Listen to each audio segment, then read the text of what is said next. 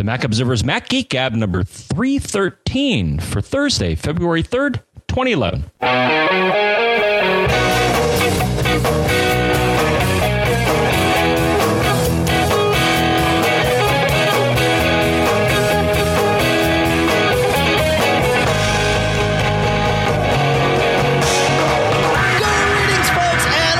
To the Mac Observer's Mac Geek Gab Premium Edition, the show where, well, you know what we do. You're our premium subscribers. You've been here for a while. You've been at this a while. And we do appreciate you being our premium subscribers. Of course, we are here to answer your questions as best we can, share your tips, and really help enhance your Mac computing life here in Durham, New Hampshire. I'm Dave Hamilton. Here in somewhat chilly and definitely snowy Fairfield, Connecticut, John F. Braun. So the last show we did, John, was Mac Geek Gab 312, of course, which we recorded last Saturday at Macworld Expo. And then finally, if you could have watched the live stream, and I know many of you did, but if you didn't, then you got it in the feed, the audio in the feed on Tuesday. And then, of course, the video is up on the site at macgeekgab.com. But right after we did that show, John, we went out to dinner quick, and then I ran to the airport because I had to take the red eye because there was some flight scheduling fiasco that Virgin wants to blame on weather, but it has nothing to do with weather. And so I took the red eye. And John, I have this theory about, and I've taken the red eye before, and there is a convenience there, but it's odd because, you know, you start one day, like Saturday morning. I started Saturday, I have a full day Saturday. And then I got on the plane, and then it was Sunday, and I had a full day Sunday, and I didn't really sleep a whole lot. Even if you sleep the entire red eye, you aren't sleeping much. But I didn't sleep much at all, maybe an hour or so. And so it's like I traveled through time, right? Because I had like Saturday, you know, it was just one big long kind of day. And the red eye is like traveling through time. And, you know, you watch those movies, and whenever people travel through time, they suffer time travel sickness. Well, I think that's the same thing that happens with the red eye. It totally wears you out. And it's time travel sickness is what that is. It's not just like because you're overtired. It's time travel sickness. You've actually cheated the universe out of at least a couple of hours. And so it's time travel sickness, man. That's my story. I'm sticking with it. All I know is I had a very pleasant return trip, and I think I'm back in the swing of East Coast time. But okay. So number one, Dave, when I flew back, I was dreading one thing. So I was a cheapskate, and I didn't do the parking garage at Bradley. I did the outdoor. Ooh. But no, it worked out. I think it was just keeping the universe in balance. So based on the hell that I had coming out, which you've all heard about this. If not, you know, contact me offline and I'll tell you all about it. Spending the night in the airport. But when I landed, so, you know, take the shuttle to the parking lot. Lo and behold, Dave, my car had no snow on it. Beautiful. That is karma coming right back and giving you a nice smooch on the cheek, isn't it? And I asked the attendant, I'm like, what's up with that? None of the cars did. And she's like, the winds were so high during the storm that it blew all the snow off the cars. Yeah. Yeah, we've been having fluffy snow this winter, too. Yeah. Yeah, and then when I came back home, and this was the other thing I was dreading, is I thought my driveway and sidewalk would be buried. I have the best neighbors in the world. Because what did they do? While I was away and they knew I was away, the neighbors on one side knew I was away, and they dug out the sidewalk and my parking spot in my driveway. So wow. They are awesome. That did you a solid. And, wow, that's awesome. Yeah, and I've been helping them out, you know, shoveling, which, I still shake my fist at the people in the neighborhood who decide that they really shouldn't have to shovel the sidewalk. I mean, come on, it's a community. Anyways, enough about the weather. So let's talk about Macworld Expo. If there's any final thoughts you have, John. I mean, I know obviously on Saturday's show we talked about some of the cool stuff we found. There's actually stuff on my list that we didn't get to, and we'll save that for another cool stuff found show. And I'm sure you have some stuff too. But anything that comes to mind that you want to share about the show that's been running through your head? Just, you know, to me, Dave, the flavor of the show. And it's funny because I've heard some people say, oh, I don't know if this is going to be the last Macworld. And I just got to say, for me, Dave, it was a total success. I didn't care that the big vendors were not there. Got to mute that. I didn't care that the big guys weren't there. And personally, I don't care about the big people. I care about the small vendors, both in the mobile app showcase and the independent area. And we pointed out a lot of that stuff. And for me, Dave, it was totally worth it to be at the show, to meet up with the people who had the small companies that had the innovative products. So I of course, meeting all our colleagues, and to me it was half learning about new stuff and half just the pleasure of the social and business and other interactions. So that's my recap there. I look forward to next year's show. Yep. I couldn't have said it better myself. There, like I said, there's a couple products I want to mention as we move forward here, but we'll do that in a couple of weeks as that comes around. But yeah, as far as the flavor of the show, I agree entirely. The vendors that were there, I didn't miss seeing anyone other than maybe Microsoft. That was kind of a weird thing for me to not have them there with Office 2011 just having come out for the Mac. That was sort of a surprise, to be honest. But and they have the money, as far as I know. Well, they were sponsors of Cirque du Mac, so maybe they spent all their money on that. What do you charge? But that was the only surprise. But again, it didn't really matter. I actually get to see my contacts at Microsoft anyway. So so that part of it, the networking part of it, took care of itself. But yeah, the great little vendors, the new stuff on the floor, and then the networking, the social and business and all that good stuff. So. All right, let's get to it. Tom wrote in and he said, I have a time capsule router. Is it possible to use this as a backup disk, but not as a Time Machine backup? I use Time Machine on an external drive that is bigger and would like to use the time capsule as a regular backup disk. John? Yes, Dave. Check. Oh, okay. Next question. And the good news is, yes, you can do this. And I understand the dilemma because, of course, the hard drive inside of that machine, you can't easily replace. I don't know if I'd recommend that. But the thing is, you can certainly make it. And I guess this is not default behavior on this, Dave. I'm going to assume. I think, when I read your answer in the show prep, I guess you're right, because I've set mine this way, and I'm sure you have too. So go ahead and tell the people what we're talking about. So what you want to do is the airport or the time capsule can appear as a shared drive, which is the goal here. So what you want to do is you want to start up Airport Utility. You then want to click, I think the easiest way is click on Manual Setup, then Disks, then File Sharing. And there's a File Sharing tab. And once you click on that, you will then see a little checkbox, and I'm looking at it right now, that says Enable File Sharing. Well, you click on that, and then there are some other options which are kind of interesting. So then it says Secure Shared Disks, and there's a number of options here with accounts, with disk password, with time capsule password. In my case, I have the time capsule password. You can remember this password in the keychain, and then there's something else, Airport Disks Guest Access. Now, in my case, I don't allow that. Now, you may want to. I don't know. It depends on your environment. You got to think about that. And then the other option that's kind of interesting, share disks over WAN. Now, you want to be careful about that. I don't know if I would recommend that, because that means, WAN being wide area network, that means you're potentially sharing that with the entire internets, and that may not be a good idea. But you can do it if you want. Sure. So the answer is absolutely. And if you do enable this, then what you're going to see in your Finder, if you have the sidebar enabled, is you will see the shared section. You will then see that disk show up there. Yep. So the answer is absolutely yes, you can do this, and yeah, that's a good use as any of the hard drive within the time capsule if you're not going to use it for Time Machine. Yep. Cool. All right. Moving on to Ken. Ken writes, I noticed a strange, subtle sound coming from across the room. At first, I thought it was baseboard heating pipes, but I isolated the noise, and it was coming from my Airport Extreme base station. It is running the 752 firmware, and the light is green. Airport Utility says all is well. Listen to the attached audio file. What the heck is this? All right, and we are going to play this sound here for all of you, and then we'll join in a little bit of troubleshooting fun.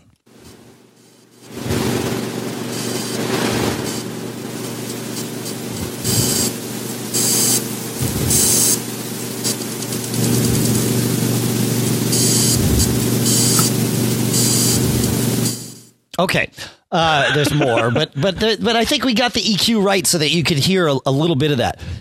as soon as I heard this sound, well, go ahead, John. I had some thoughts about this, but go ahead. Go ahead. Well, he said it sounded like a dot matrix printer, which I would agree. It does kind of sound like if some of our listeners may not know what that is, but yeah, it sounded like a printer. A very quiet printer. I mean, you got to remember, the sound isn't nearly as loud as we just cranked it, and even that wasn't that loud. Right. Right. So to answer Ken's question, no, that as far as I'm concerned, Dave, that is not normal. Any wireless base should not make any sort of noise. Now, my experience, Dave, when I have heard electronic devices make noise, typically my experience has been it's something probably in the power supply circuitry, perhaps a capacitor that is about to fail, and it's going to make noises. Now, it could be something else. It could be an inductor. It could be a crystal, something like that. But again, my response is no, that is not normal. Now, if it was a time capsule, I would almost say that it's probably the hard drive starting to fail. And they did have a repair program for some of the time capsules where they did have power supply. So I'm wondering if maybe it is, although it's a airport and not a time capsule, if there is an issue with the power supply. Right. But that is my initial guess. And again, when I've heard electronics make audible noises that a human can hear, it's typically something in the power supply. So that is my take. And my suggestion was bring that in to the Apple Store, to a service provider, somebody, because I don't think, I think its days are numbered. Yeah. So when I heard that sound, I thought, ooh, I've heard this before. And I think you're right. I think it's something in the power supply. When I've heard it, it's been when, I've had two things plugged into the same circuit and there's a little bit of interference. For example, if he's got a hard drive plugged into that same circuit, that might be getting some feedback interference that's causing something to vibrate a little bit strangely inside his power supply. Either if the power in the house is inconsistent or maybe a little low, it might cause that. And I've heard this before. So certainly worth, if you've got AppleCare, certainly worth having them check it out, and they might swap something out for you. But it could just be another device that whose power signature this is sort of amplifying, right? I think I've certainly seen that in the past, and wouldn't surprise me if that's what was going on here too. The only other thing I could think of is if there are speakers nearby.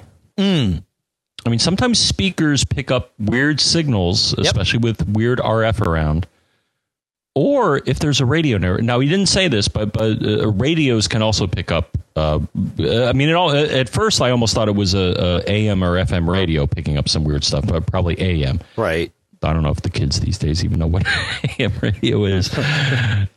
But yeah, that's definitely not normal. And again, bring it to somebody, because I think its days are it's complaining in a non-obvious or a fashion it should not. But yeah, that's not good.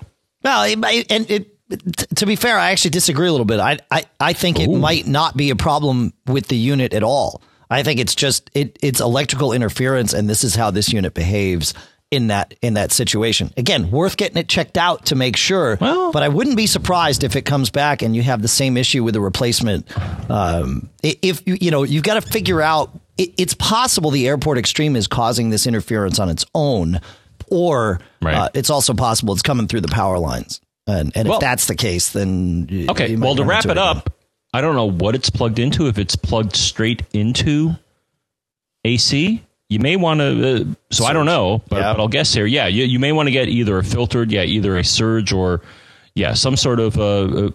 I'm thinking it may be plugged directly in, and maybe it's just as you said, Dave, it's picking up some weirdness in the electrical signal or the variation in the frequency or something. So try if you don't have it already, plug it into a filtered power source. And maybe that'll fix it. Yep. Good call.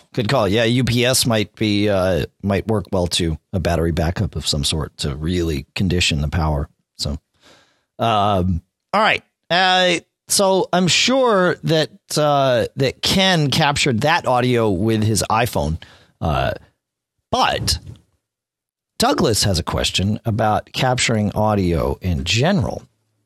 In fact, he's got two questions. Doug says, what is the best way to record and save just a portion of an audio file? For example, you may explain something on your show that I want to save without having to save the entire show. I just want to save that clip. Is there one way to do this from several audio output programs, such as iTunes, QuickTime, a CD, etc.?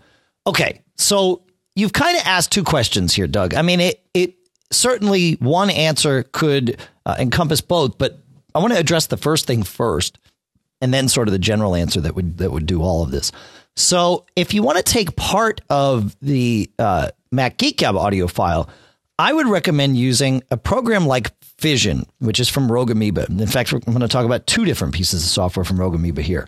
And what Fission is an audio editor. So the idea is you'd pull this file, either the MP3 or the AAC, into Fission, find the piece of the audio file. You'll actually see a waveform of the audio file on the screen, highlight the piece that you want, and you can play it to make sure you've got what you want. And then you can trim it down to a selection or save the selection out. The cool part about Fission, as compared with lots of other audio editors, is that Fission will do it non-destructively. It will not recompress the MP3 or AAC file. MP3s are compressed audio, and that's what we push this show out in, or AAC. And normally you've got to kind of read it in and then recompress it on the way back out, which can cause some artifacts and that sort of thing. Fission does some magic and actually leaves it intact. So it's exactly as you had it originally, and also saves you some time because it's not recompressing anything. So that's why I like Fission for this. But there's some free stuff available too. I think like Audacity, right, John, is a free editor that is going to recompress, but at least you're not paying. If it's something where you don't care about the resulting quality, you can mess around with it. So like that. Mm-hmm. So. Any further thoughts on that, John? Well, I found something else, Dave. So I was digging back. So, I'm a retro type of guy. And I like old tools. No. That's well, hey, I'm going to counter you. Guess what I ordered today, Dave? Yes. Uh-oh. Finally. You got that bamboo steamer to cook those vegetables in, didn't you? No, but I wasn't up at 3 a.m. because, in my opinion, it's just a phone, dude. But no, so around 9 o'clock or so, I went to the Verizon site because I do get and I don't know if the Apple site offered this, but I ordered my Verizon iPhone. All right. Cool. With the basics, I got the 16 gig, I got the basic data plan and all that stuff. Didn't get any hotspot stuff because I really don't need that, but I am, advancing my phone. And once I get it and I'm happy with it, I think I'm going to smash the Crazer. That's cool. Can you videotape that with your iPhone? That's right. I could do movies with that. I'll tell you, this iPhone 4, I know we're totally on a tangent here, but that's cool. Yeah. This iPhone 4 with its camera and it's 5 megapixel camera and its flash. And a lot of times I wind up using the HDR mode, the built-in HDR mode instead of the flash. And that works almost better in a lot of scenarios. But this camera with its flash, I was never one to carry a camera around. Now I'm curious with you and see how you use it because you are a camera guy. So, you are known to carry your camera around. But for me, for what I've seen you have limitations. Sure. Yes, it's 5 megapixel. I would say the biggest limitation is the lens. You only get so much out of a teeny weeny little lens versus like the lens I have in my current camera, which is a Leica lens. You're not going to get better than that, but it does pretty darn good. Yep. I think for a cell phone camera, it's probably one of the better ones based on the results that I've seen from people. So I'm curious to, after a month or so of using it. Oh, one thing I wanted to mention to you probably have heard about this, but for John, for you, and then of course anybody that's got an iPhone 4 or is getting one, be really aware of the impact that your case may have on your ability to take pictures, especially flash pictures. I was using a case at Macworld Expo. It's the Techion case. It was actually one of the things I wanted to talk about in the show. It's got a battery built into the case, and it's cool. But one of the cool things is that it has a switch on the bottom, so you can either use the battery or not. And when the battery is in use, it doesn't charge the phone. It merely powers the phone. So you're not running your phone batteries all over the place. What I would do is I'd charge the whole thing up, and you can charge both with one plug. You plug a little mini USB in, and it charges the phone and then the external battery. But it's really slim and really a slick case. In fact, if you look at the video of MacGeekGab 312, you'll see me take this case off of my phone, but it was really, really thin. And so I would let it get down to about, 50, 60%, and then I'd kick on the battery. And that way I know, okay, I've got, basically a double charge going here. But when the battery runs out, I've still got some extra left in the phone itself. And that worked really well for me. However, I wound up taking some pictures actually after I got home. And I was like, why do these look so cloudy? And I realized it was because the flash was reflecting off of the case itself and making things look a little funny. I had a similar issue with, I'm trying to think, an earlier case that I got, and I don't want to mention the wrong company's name, so I won't, but it was a blue case. And when I took a picture, everything looked blue. And so you just got to be aware, do some A/B testing so that you know what your limitations are with whatever case you choose to put on the phone. Yep. And I actually have, which I think will work on this, Dave, but I have is it a Richard Solo 1800, which works on my iPod Touch. And I would assume it's a nice little 1800 milliamp hour battery. Yep. That I plan on using on the iPhone. Anyways, back on track. So what I was going to mention here is the piece of software I found. Now, I was mentioning retro because not everybody may have this, but I found, and I remember this in the back of my mind, Dave, is QuickTime Player 7. Remember that? I do. Or QuickTime Pro, and that is one utility that I still have on my MacBook. Or my MacBook Pro, and that had a feature. Now, I think it was only a Pro feature, or maybe it was a regular feature, but you can load an audio file, and I verified this. I actually loaded one of our podcasts. Okay. And it has, and I think you're the audio guy, but I think these are called scrub marks, Dave. Okay, yeah, like the little things marks on the bottom. Yep. So when you load an audio file, you will see these little kind of arrow things on the bottom, and what you can do is if you hold down the control key, so you drag them to where you want to go, but I think you have to hold down the control key. But you can actually cut and paste or identify a portion of audio within QuickTime Player 7, which will run under Mac OS 10. I guess it's a PowerPC app, but it still works under Rosetta. And I was able to do an audio snippet. Now, unfortunately, I guess the QuickTime Player that's in the latest OS 10 does not do this, but the legacy one will do that. Again, I was able to move the scrub marks, do a copy, and then create a new audio file and paste. So that's another solution for doing that. Can you do a get info on QuickTime 7? I think it's a universal binary. I don't think it's PowerPC code. Yeah. I just want to make sure we inform people correctly. And I don't have it on this machine, but I ran it to pull the audio out of the movie file that I got from the folks at Macworld for the podcast on Tuesday or Saturday, whatever day it was.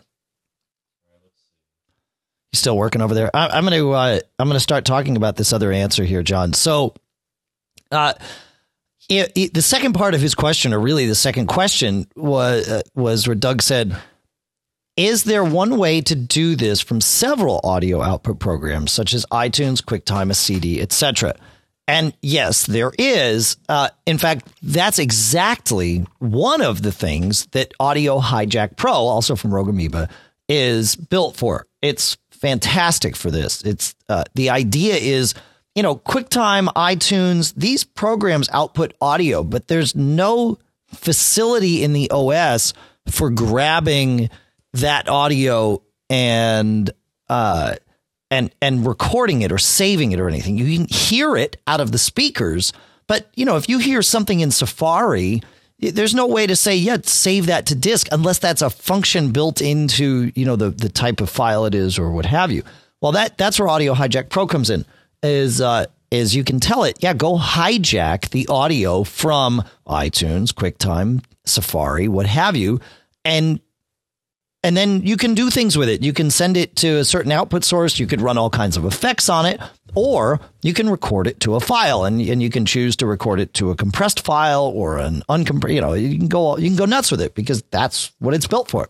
In fact, when you hear us play audio comments or the theme music or anything, that's Audio Hijack Pro grabbing the audio from Yojimbo, which is where I happen to choose to store all these sounds. Yojimbo doesn't have a facility for playing sound out through specific devices, but Audio Hijack Pro sure lets me route it any way I want. So yeah, that's the other option for you there, Doug, is something like AHP.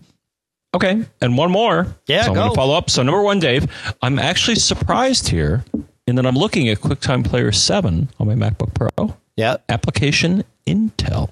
Okay. Yeah, I was going to say, I thought that was new enough to be Intel compiled. So if you still have that from the past, and the other app I mentioned, Dave, is what I'm using right now to do the backup audio is Wiretap Studio. Oh, yes, of course. I think it's not as full featured as some other programs. It only provides, I think, 2 audio feeds, or at least the version I have here. Okay. I think that they may have a more fully featured version. But hey, I'm so right now I have it doing line in and Skype as the 2 inputs. So it collects all the input in case you have a catastrophic failure on your end, and you're like, oh, John, I need the audio. So that's right. It's always a good thing. Never have as we've discussed, never have a single point of failure. Yeah. So if your computer explodes, I will have a backup of the audio. Yeah, as long as everything else is okay. All right. We got an email from Joe, and I think we ran into Joe out. I think it's the same Joe that we ran into at Macworld Expo. But Joe writes, I decided, this is a geeky thing to do, man, and this is cool. I decided to leave the console program running and look at it occasionally to see if I can learn anything. I noticed a lot of stealth mode connection attempts, which I don't understand. Was this an attack on my system? And you have the video, the image there. Oh, I've got it right here too. And essentially what he's seeing is something where it says the firewall indicated stealth mode connection attempt to UDP and then gave his IP address from the IP address of his router, :53. John? So what he was saying, to be a bit more specific, so it was stealth mode connection attempt to UDP, an IP address, and a port from another IP address. And here is what clued me into what was happening. Okay. So at the end of the message in the console, it was, which we're not giving anything away, I think, 10.0.1.1 :53. Right. Excuse me. That's the key.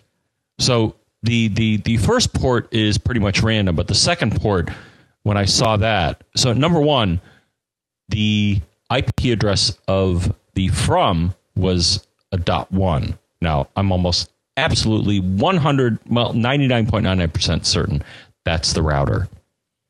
But the 53, that's the thing that caught my attention. What is 53, Dave? It's DNS. Absolutely. So I did a little search online, and DNS, or Domain Name System, is the system that converts IP addresses to names, or names to what? Well, yeah, IP addresses to names, or names to IP addresses, right? Names to IP addresses. Well, it can actually do either, right? But yes. Right. Yes. So here's what was happening. And actually, I did a bit more digging, Dave. And the thing is, this is an oddity, I think, with DNS, maybe on the Mac or just in general. So what was happening? So number one, port 53 DNS, no, someone is not hacking into your system. At least I don't think so, unless they're very clever and are trying to hack in through DNS. What was happening, though, and I did a bit more digging, Dave, this apparently is a delayed DNS response. Okay. On UDP, which is weird. I looked online and I found this in some Apple discussions saying, yeah, the reason this is coming up is because the response is beyond the window of time that the firewall considers valid for this response to come in, so it flags it. I mean, it's not blocking it, but it's warning you about it in the console. Right. So my conclusion is no, this is not something to worry about. As long as your DNS is not malfunctioning and that you're not getting DNS lookups or very slow responses. This is just a little idiosyncrasy in the firewall of Mac OS X that's telling you about that. So I guess the key takeaway from this, Dave, is the source address, or the address at the very end. So when it's at 10.0.1.1:53, that's where you want to start exploring. If you think that something weird is happening, I would look at that first. And, well, number one, if it's coming from your router, that's probably okay, which 10.0.1.1 is your router. In this case, that's right. Not always the address of your router. But, correct. But in this case, we're almost certain it is. That's right. Right. And the port, and you can do the Google foo and say, TCP or UDP port 53, and it will tell you what the service is. In this case, because it's the DNS service, I would say it's not something to worry about. And because I found an Apple support article saying that, yeah, this is kind of a little hiccup in the stealth mode or the firewall, nothing to worry about. Cool. Good geeky stuff there, Joe. This is it's good. It's clear that listening to the show is having an impact on you. I'm not sure. But stealth mode, Dave. Thing, I mean, the thing is, I don't know if we want to talk a little bit about stealth mode. Stealth mode could be problematic because the thing is, it maybe not so much. Tell them what you mean by stealth mode. All right, stealth mode is if you go into you caught me with my. That's okay. It's system preferences, security, firewall, right? Let's see, security. Hold on. We are live here. Oh, gosh. System preferences. Gotta type in password, advanced. Yep. All right, stealth mode. So stealth mode, you're right, Dave. So that's the path. And stealth mode, don't respond to or acknowledge attempts to access this computer from a network by test applications using ICMP. I can't remember what that stands for. I'll tell you. Oh, okay. Go ahead. Well, go. But I don't remember off the top of my head what that stands for. But what stealth mode will do is, for the most part, make your machine invisible to casual attacks on a network. Normally, an ICMP, one of the things you can do with ICMP, Internet Control Mapping Protocol, something like that. I'm going to step in here because that's a little misleading. Stealth mode does not protect you from any attacks whatsoever. Right? It protects you from people sniffing around using a very rudimentary protocol that's commonly known as ping, which sends out a request and expects one back if there's a computer there. By turning on stealth mode, you've essentially told your computer, if someone pings you, don't answer. And that's pretty much it. There's no attack, but it can help keep you from being attacked, because if somebody does a scan of a ton of IPs in a range and yours doesn't answer, but another one does, well, then the person who scanned might say, all right, let's attack the one that answered. The one that didn't, we don't even know if there's a computer there. So, that's really what stealth mode does. Right. The only downside on stealth mode is that there may be, and again, it may not be so much in a home environment, but in an enterprise environment, a lot of tools, network management tools, one of the basic things they do is say, hey, who's out there? And they may do a ping. Right. And if somebody doesn't respond, well, that's bad. Right. So I would say in general, for an individual, enabling the stealth mode, if you're worried about attacks, as you said, Dave, it makes it so that your computer will not respond to a ping or an ICMP probe, which is, hey, if somebody can't see you, then they can't attack you. Well, they could attack you're right, you, though. Well, no, you're right. It doesn't prevent attacks, but it prevents you from showing up in a casual ping sweep of a network where somebody says, hey, respond to me. Right, but clearly it does more than that. If it's showing up on a DNS, if it's showing up as the reason it didn't respond to a DNS, a delayed DNS coming in, then clearly stealth mode is doing more than just not replying to pings. Or at least it's logging more in the firewall, which is interesting from a very geeky standpoint. So, all right, moving on to Jeremy. Jeremy writes, I just got my MobileMe activation code today and started setting it up. I followed the instructions to activate my iPod Touch and iPad before setting up MobileMe and system preferences on my Mac.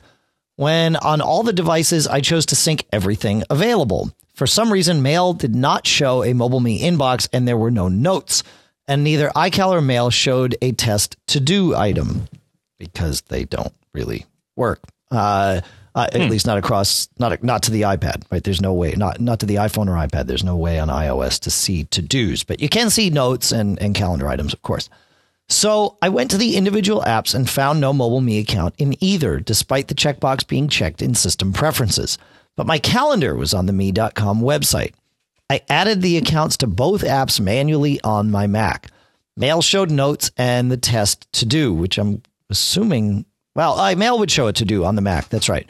I moved my notes from being on my Mac to Mobile Me, and they began to sync correctly. But then I started getting duplicate information. On my iOS devices, all my notes were duplicated. And in iCal, my non-subscription calendar is now mostly duplicated. For some reason, some events are only there once. Of course, if I look at me.com, the calendar and notes are correct. And checking off the to-do in iCal automatically checked it off in Mail, which is correct. Did I do something wrong in setting up my accounts? Okay. Yes, I think you did. My guess is that you were syncing over USB with iTunes every time you synced your iPhone or iPad. You had it set to sync calendars and notes and all of that stuff across. So when you set up Mobile Me, you duplicated the syncing. Of course, Mobile Me is doing it over the air. And you wound up with duplicates. So if the general kind of principle is if you're syncing one way, i.e. with Mobile Me, you don't also want to be syncing the same data over USB. To check this, you have to plug your iOS device in, launch iTunes if it doesn't launch automatically, click on your device in iTunes in the left there, then click on the info button or tab at the top of that screen, and ensure that the following boxes are not checked. Again, what I'm about to mention here are boxes that should not be checked. Sync address book contacts is the one. Sync iCal calendars is the second. Sync mail accounts is the third. And sync notes is the fourth. If any of those are checked, and really the mail accounts thing is kind of exempt from what I'm about to say, but if any of the other three are checked, you will wind up potentially duplicating your data out there. By unchecking this stuff, you might be able to wipe that stuff out on the phone.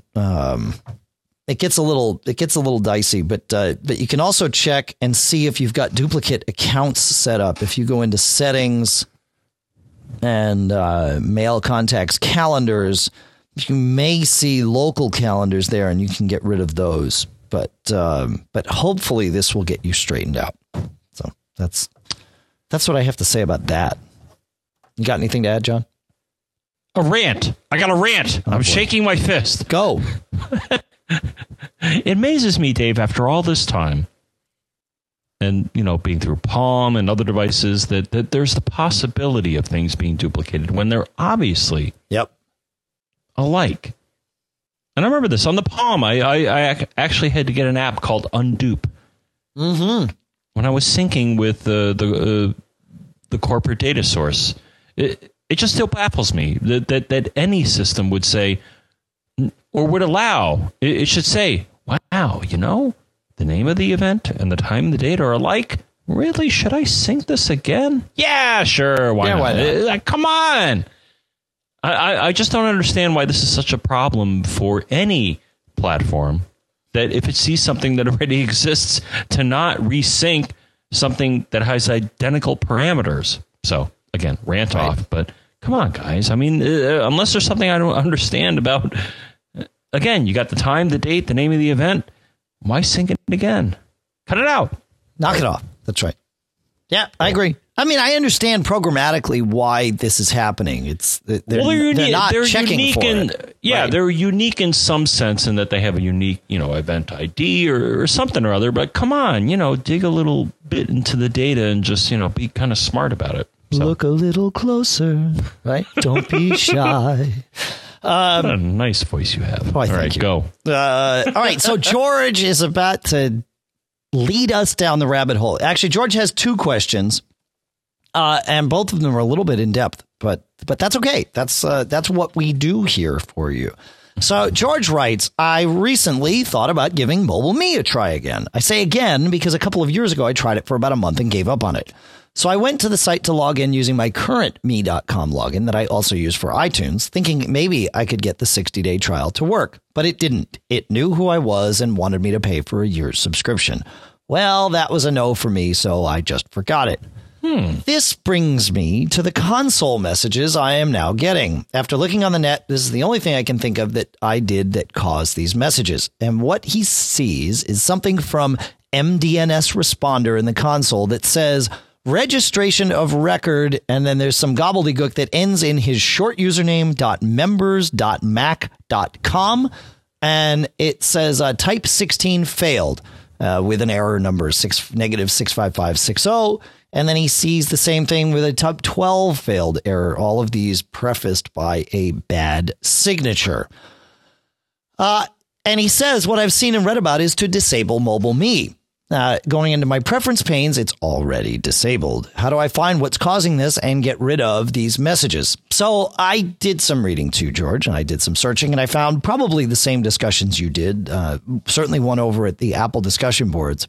And I think your diagnosis is spot on. And you're right. In theory, you should be able to click the sign out button in the MobileMe system preferences. But obviously, that's not an option. And so things get tricky. You can do this from the command line, what we're about to talk about. But first, make sure you are signed in under the user that matches the username that you're seeing in those logs, because otherwise, you could have you could be seeing this for an unrelated user and driving yourself crazy. If that's not the case, you go to the command line, and it's this big long command that you're going to run, and we'll just have to paste it into the show notes. It ends with MobileMe sync client. And then the first thing you're going to do is type --list clients space -- username, followed by a space, followed by your MobileMe username without me.com, followed by -- password and your password. Again, we'll paste this in. And what this is doing is from the command line, you're going out and telling MobileMe, hey, I'm here. Tell me what I have registered with you. And that's also going to go through sync services if my memory serves. So it'll list a bunch of computers, at least in theory. If one shows up, and it might be named, say, George MacBook, then you issue the same command, but instead of list clients, this time you replace that with remove client, followed by a space, and then the name of that in quotes, and then your username and password as described before. Again, we'll paste these in. I'm giving the descriptions a cursory glance because you don't want to write this stuff down any more than I want to spell it out to you. So in theory, that will do it. I've never seen this quite this way before, so I don't know what's going to show up when he chooses list clients. But that would kind of be the next troubleshooting step, would be to head that way and see what happens. That MobileMe system preference pane, it's kind of foobar. Right now on this machine, mine tells me that it's still syncing, but I know that it stopped both from the logs and from the little widget in the menu bar. It's not, there's something wrong with it. Again, it's one of those things. It's worth remembering in a very general sense for everything that most of maybe all of what you see in system preferences is simply a pretty little user interface that Apple has built for you to manage things that otherwise would have to be mucked about with in the terminal. And so there are going to be some edge case scenarios that really confuse what the underlying code in each of those is looking for. And when it finds something that it doesn't know how to deal with, or it hasn't been programmed to deal with, you're going to get some wacky results. And in George's case, he's seeing, the window left in a state that is incorrect. And I'm seeing something, again, similar here on my end. So if I reboot, mine will go away, though. I don't think George's will. So that's the difference here. So that's George question number one. What do you think, John? It ain't right. Well, yeah, that's why he wrote in, man. Go ahead. All right. Question number two. George says, I have a Windstream DSL modem Speedstream 4200 connected to my WRT54G version 8 Linksys router.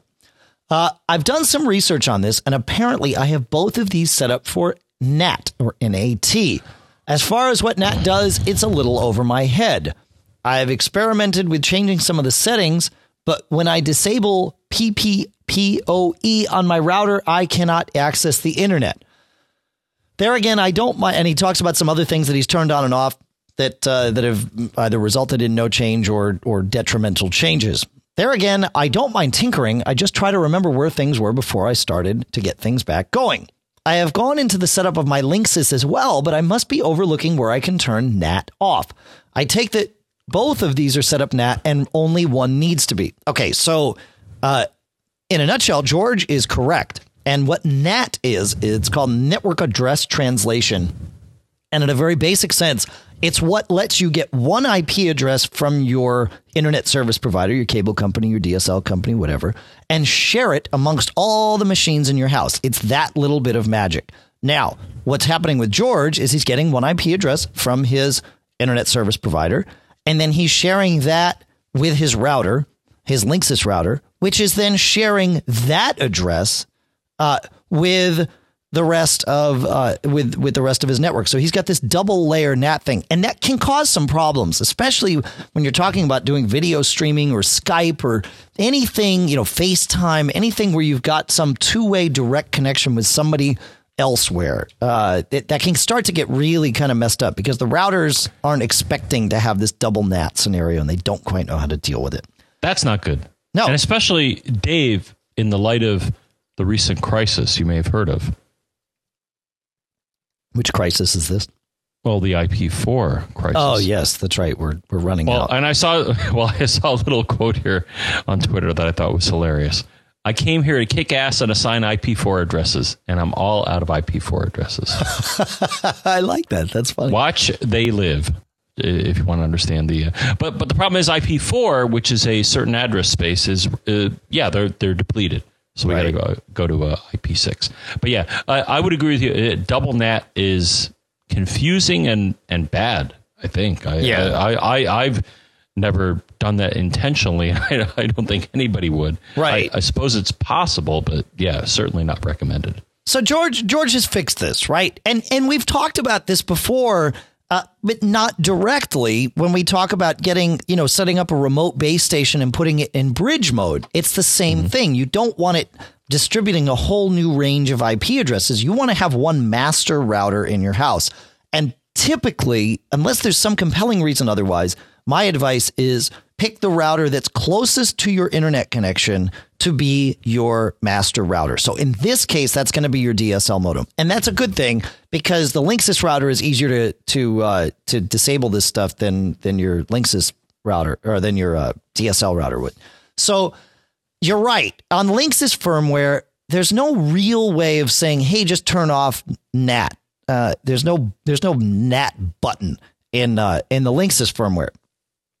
And you access this firmware for Linksys routers by going to their to a web page, the web page of the router's IP address. So what you're going to do in a very general sense is you're going to manually assign your Linksys router an address that's in the range that your DSL modem can service. And then you're going to disable DHCP on your Linksys router. And then you're going to plug your Ethernet cable into one of the LAN ports on the Linksys router and then connect that to your DSL modem. So essentially what you're doing is you are bypassing the fact that your Linksys router has the ability to do any routing. And you're just turning it into a hyper intelligent switch that can potentially also do some wireless networking and that sort of thing. So the real trick is manually assigning the IP address on your Linksys router. And then on that same setup page where you would do that, you're also going to turn off DHCP. So you're turning off DHCP twice. Number one, you're turning it off as the client because normally your router is going to get its own IP address via DHCP. You're going to say, no, I'm going to go manual. And then as far as the DHCP server, in the section where the router has the ability to distribute IP addresses, you're going to turn that off as well. So you're essentially dumbing down your Linksys router, the second router in the chain, enough so that it just sits happily on the network and doesn't really do anything. Once you've done that, again, there's on the back of these Linksys routers, and I think Apple's routers are the same way, they have, if it's a four port router, typically it's got 4 ports for your local network and then 1 port that it calls your internet port that you're supposed to plug into your cable modem or whatever. In this case, you won't have anything plugged into the internet port. You're just going to plug your Linksys router in from one of its network ports up to your DSL modem. And that way there's no routing going on. And that should work. You need to. It gets tricky because when you set the IP address of your Linksys router, you need to set it to something in the range that you have. And then you've also got to set your gateway and your subnet mask. Now, my advice to you would be to plug your Mac directly into your DSL router. Look in your network not control panel. Look in network system preferences for what it uses for gateway and subnet mask, and mirror those on your Linksys router, and then just come up with an IP address in that range, and off you go. There's a lot of nuances here, but that's kind of it in a nutshell. Any thoughts, John? Yeah. No, I think you got it. Cool. All right. All right, we got a couple of short ones, and then I think we might be time to wrap this up. But let's see. John, not you, of course, but well, it could be. It could be. I don't think it is. Maybe I will submit a question someday. I actually have a question. I'm gonna ask and answer at the end of this show. Yep, I've got one. It's a good one too. Okay, so John, let me write this down because otherwise I'm going to forget. Okay, good. That's good stuff. I'm glad you said that. I had totally forgotten about this thing I wanted to talk about. So John writes, in episode 307, you talked about USB booting and said that multiple bootable images on a USB drive are not possible. At the Genius Bar last week, I watched a genius use a Triage USB drive on my machine to see if it would boot. That drive had at least 6 bootable images on it. Suppose we could find out how they do it? And yes, we can. You can't have one partition. You can't boot from an image. And that's what we discussed. However... Yeah, I want to be clear in that images or .iso images, which are disk images, at least on the Mac, at this point, are not bootable. It'd be swell, and we discussed that. It'd be awesome, Dave, if you could load ISO images on a USB stick or a drive and have some sort of boot manager figure it out. But yeah, that'd be great. We're not there yet. Right. However, you could partition, just like you can partition a hard drive, you can partition a USB stick, and you can, given space available, you can put as many different partitions and you can configure those partitions any way you want. So you could create 6 partitions like the Genius did, and then go ahead and one of them has Mac OS 10 10.5, one has 10.6, one has Disk Warrior, one has Drive Genius, and you're good to go. In fact, that's a darn good idea. I may set something up like this now that I'm reading about it. But that's certainly possible. Have you ever set anything up like that, John? No, though I'm looking back, but the way you can access something like that, Dave, I believe is what is the key? Is it option or there is something in Mac OS 10 called the Startup Manager, right? And if you search on this, no, it's hold down option when you first hear the chime and keep it down until the screen changes. It's gonna pull up a list of every device it sees. Right. Yeah. And on any modern Mac or even older, actually, no, I'm thinking back. I did some fix-up work for somebody who had an old iMac, one of the green ones, I think. But yeah, if you hold down that key, the machine will show you every device that it thinks it can boot from. And then that is always a good thing, especially when you're in trouble. So Right. Okay, and then Daniel wrote in. Daniel had an address book sync problem that we talked about in the last premium show, and this is interesting. He wrote, I tried your suggested method, but it didn't help. So I continued my search. And to cut a long story short, I had installed an app on my iPhone called Hong Kong Junk Calls. And what this does is install a single contact record with 200 plus phone numbers called Junk Call, so that when you get one, you don't have to answer it. You could even assign a ringtone to this that's silent so it doesn't even ring. This one contact was causing havoc with MobileMe and the sync services process. So I deleted it from MobileMe and all went back to normal. I don't know what the limit is to iPhone phone number or to phone numbers in a single contact, but I think I may have had too many. So that's very interesting. So it was a single contact with too many phone numbers that caused the address book sync process to continually spin out of control on Daniel's Mac. That's pretty cool. All right. No, it's not. No. Well, I mean, That's it's cool. close. It's cool that he found it. You know. Right. All right. So host Dave writes, I have years ago, I moved to an SSD drive and I went from having 250 gigs on my Mac down to 128 gigs on my SSD. This has worked out fine, but I'm forever in search of ways to offload things from my main hard drive so that I don't run out of room. Recently, I started hitting the wall again, and I realized it was my iPhone and iPad backups being stored on the drive. So I looked for a way. I'm looking for a way to offload these.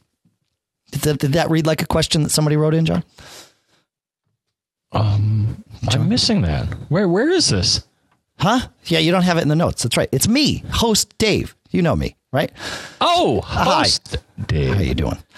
John's just catching up with us folks here. So you know, I have my iTunes library stored on my Drobo, right?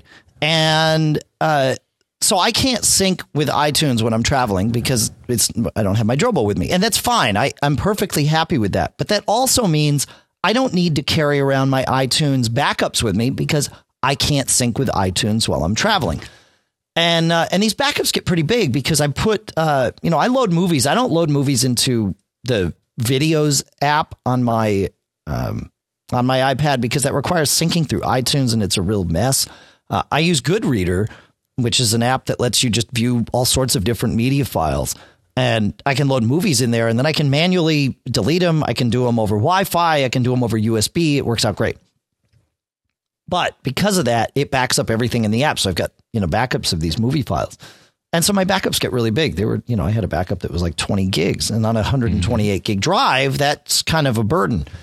So I wanted to move my backups over and I found a way to do it.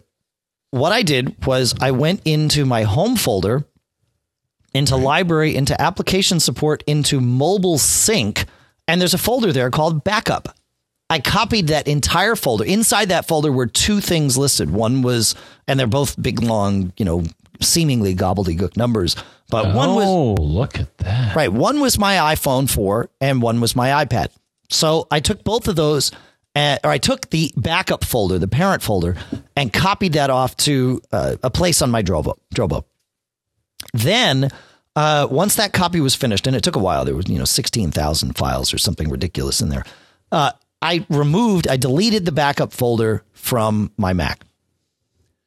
Then I went into the terminal, and in that folder in the terminal, or in that, folder, I created what's called a symbolic link. Now, I think we've talked about a GUI app, a Mac app that'll create symbolic links, but I did it from the terminal because I'm that kind of guy.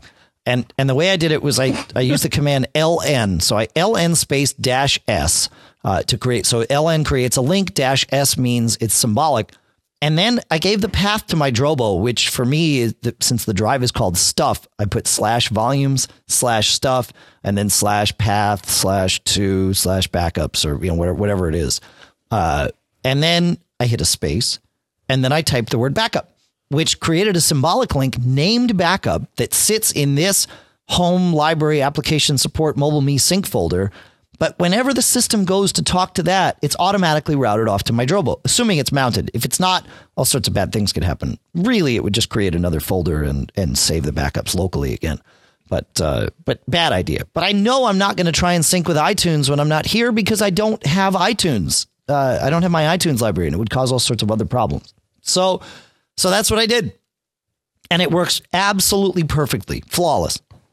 So that I wanted to share that with all of you. Little bit geeky, but really not that bad. It was one geeky command in the terminal, and that's it. And I backed up a couple of times now. And it just works fine. I hear the Drobo spin up and it, saves the data off and everything's good. It's going to spin up the Drobo anyway as soon as it's done backing up to copy any files around. So might as well. So that was my little tour, du geek yesterday, if you will. Mm-hmm. It's good. I know. It's good stuff. It's fun doing this show. You get to ask questions. You get to answer questions. And you answered your own question. I answered my own question. Yeah, because I didn't have a clue about that. Well, but now you do. You see, you listen to this show, you learn stuff. It's a good thing. I could just call you. I know. And Dave, if I wanted to call you, I'm glad I mentioned that. I could probably pick up the phone. Well, people know this, but if they don't, I could pick up the phone, Dave, and call you at 206-666-GEEK. Which is 4335. You could also email us, and because you are our elite, special, premium subscribers, you can email us at premium@macgeekgab.com. Yeah? Yeah, premium@macgeekgab.com. What did you think I said? I thought you said premium at macgeekgab.com. And you can see the show notes, of course, at macgeekgab.com, and you can Skype us to MacGeekGab. We would love to thank Michael Johnston from the We Have Communicators podcast for converting this and most other episodes to AAC. We skipped AAC on the last one, as you all know, just because of the delays that were already inherent in the process of getting that video and audio to you. Cachefly, CACHEFLY, provides all the bandwidth for you. And that's all we got. You got anything else, John? Nope. Stay warm. Well, then get that ice off your roof, if you got ice on your roof. Yeah.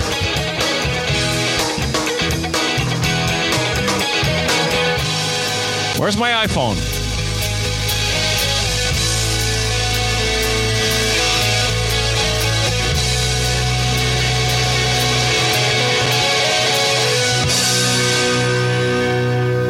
Have fun. We'll see you Monday, and don't get caught.